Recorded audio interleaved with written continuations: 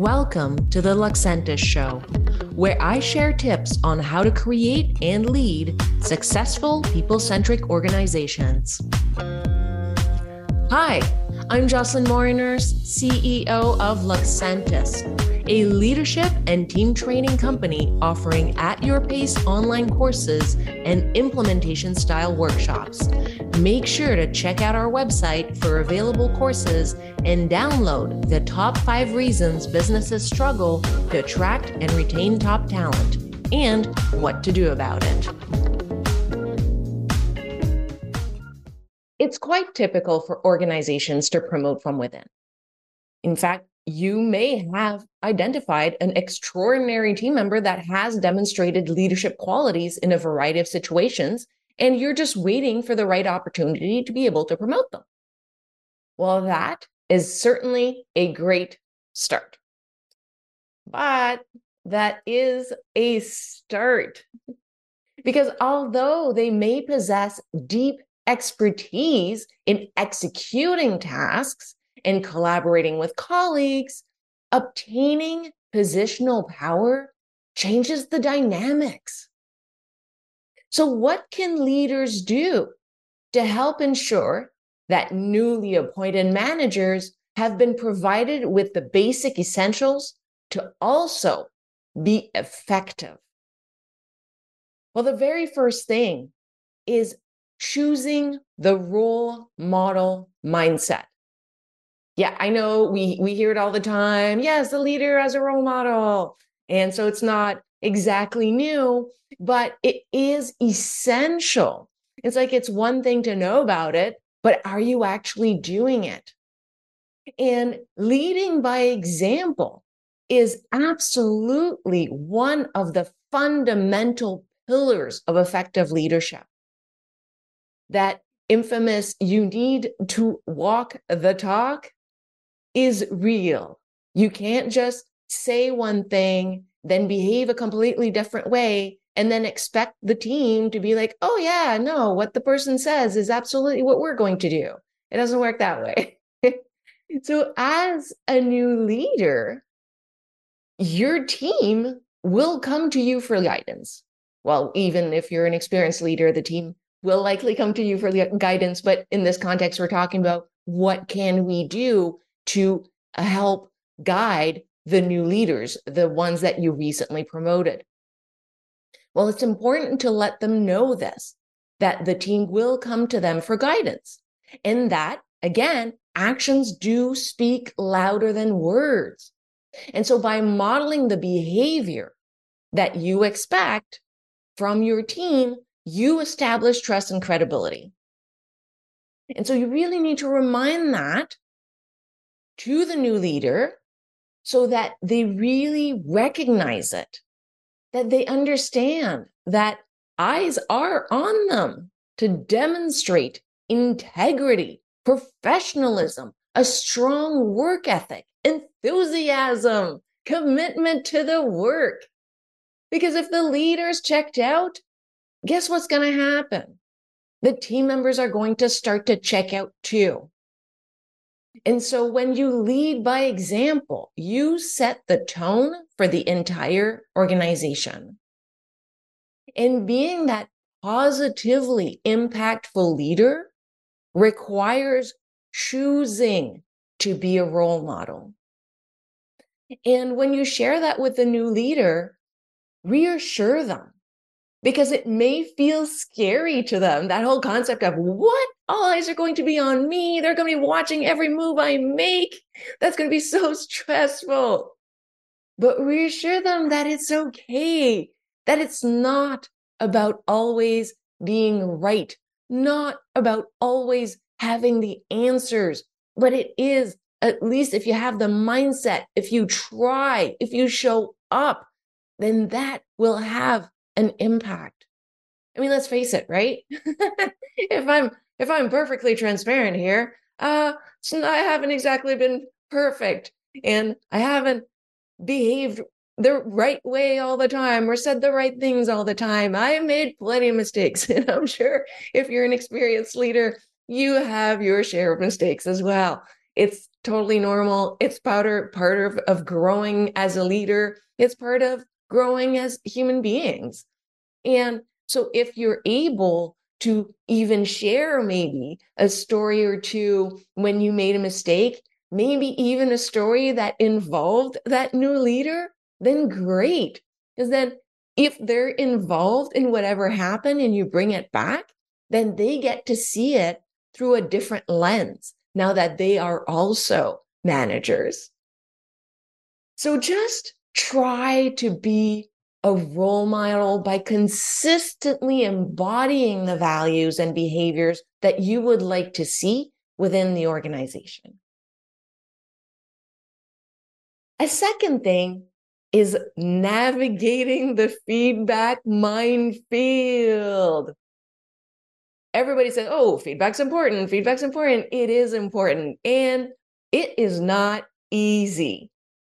Feedback is a powerful tool for growth and development.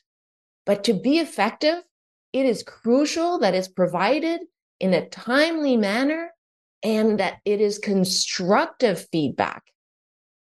How many times have we seen some condescending language or some negative remarks being disguised as, this is just feedback, I'm trying to help you, but really they're not.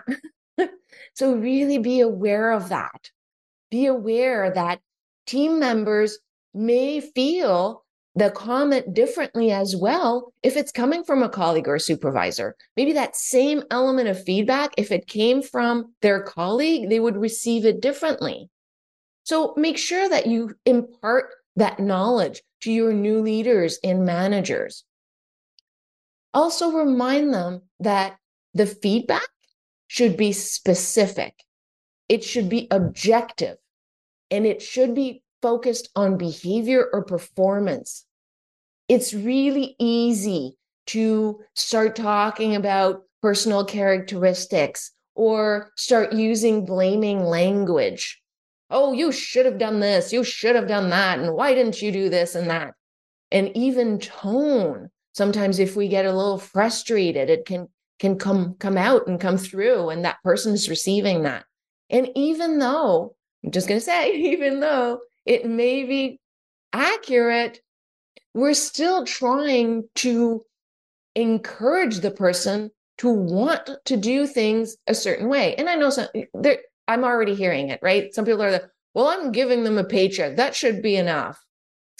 Yeah, no, it's not. If you want the truly highly performing people, then that's what you need to do. I heard this absolutely wonderful term, the wonderful Carrie Siggins from Stone Age. She shared the term paycheck player. I hadn't heard that before. And I just love that concept. I don't not love the concept, but the term is so illustrative. To be a paycheck player, someone who is only there for their paycheck. You don't want that. If you have a team of paycheck players, your organization is going to fall behind. So to help avoid that, you really want to find a way to provide feedback that is in a constructive manner. And please and thank you, that really goes a long way. I all the time say things like, I would really appreciate it if you could please. Yes, of course, I'm not just asking, but the way I'm asking is better than, hey, do this. It feels nicer. So it takes just a few more moments to add those extra kind words in there, and it makes a difference. Also, when possible, make sure to celebrate the successes and acknowledge the achievements. If the only thing that's being done in providing feedback is just the things that need to be improved, that gets really discouraging. At one point, it's like, hey, am I doing anything right? So you want to make sure that your new leaders, new managers understand that. For sure, as I just said, it's important to bring up and discuss areas for improvement. But we really want to celebrate the achievements as well. I mean, surely the team member has done some great things as well, because otherwise, why are they there?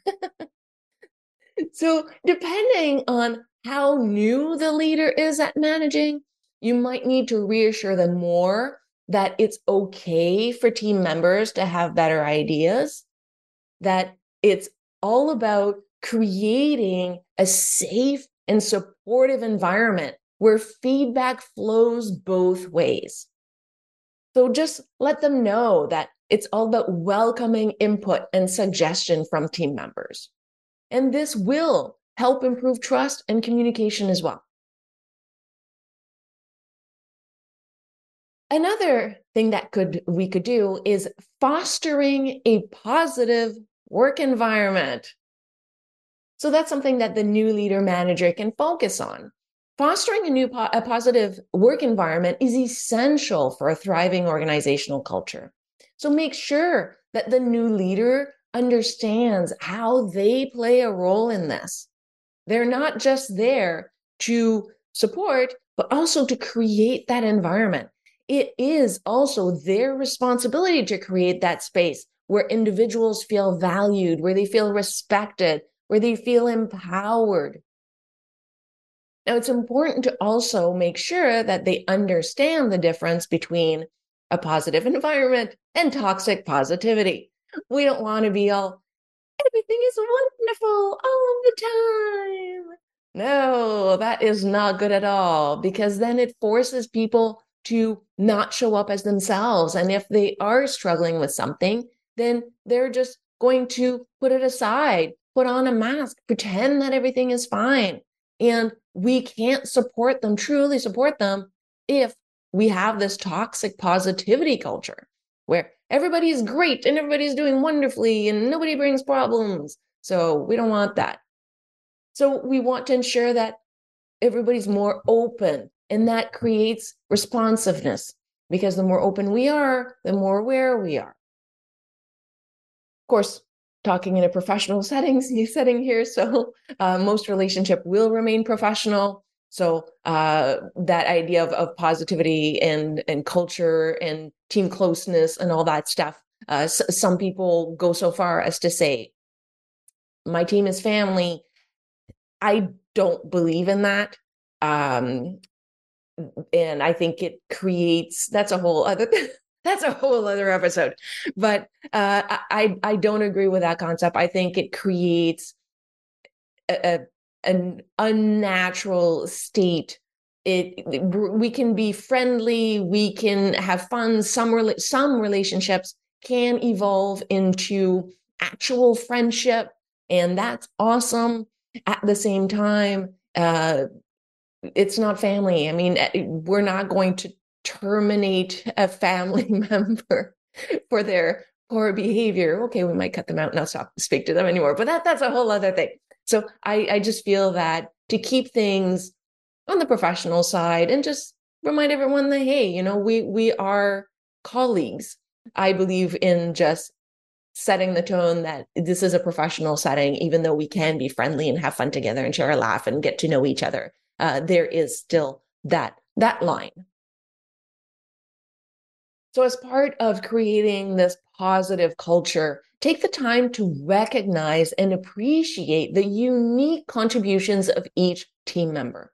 That's something that I've experienced that I absolutely love. I think this is one of my favorite things, getting to know what each team member brings that no one else does, because they do. You can have a whole team of people doing the exact same thing in terms of general tasks, titles, general knowledge, but their personalities and unique experiences gives them something different. And they each bring just something a little bit unique than the others. And that's my favorite thing, uncovering what's that little thing that you have that no one else does.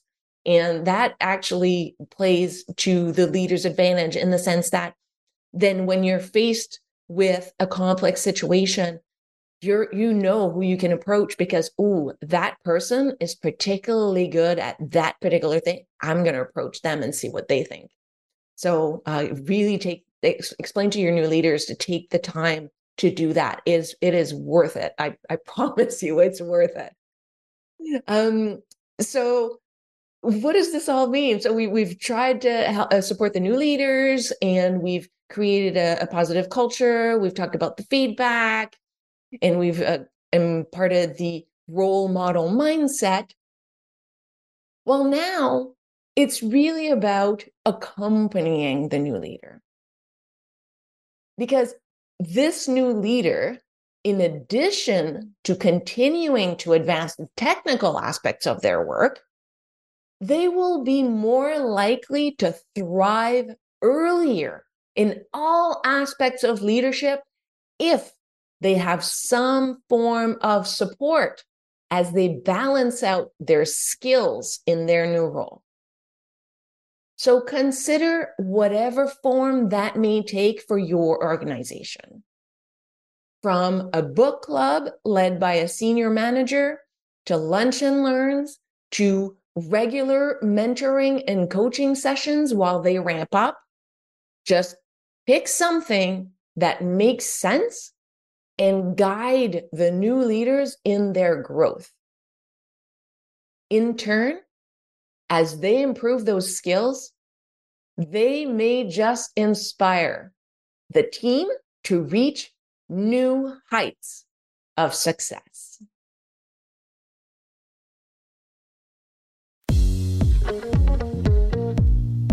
I hope this episode helped generate ideas and potential solutions.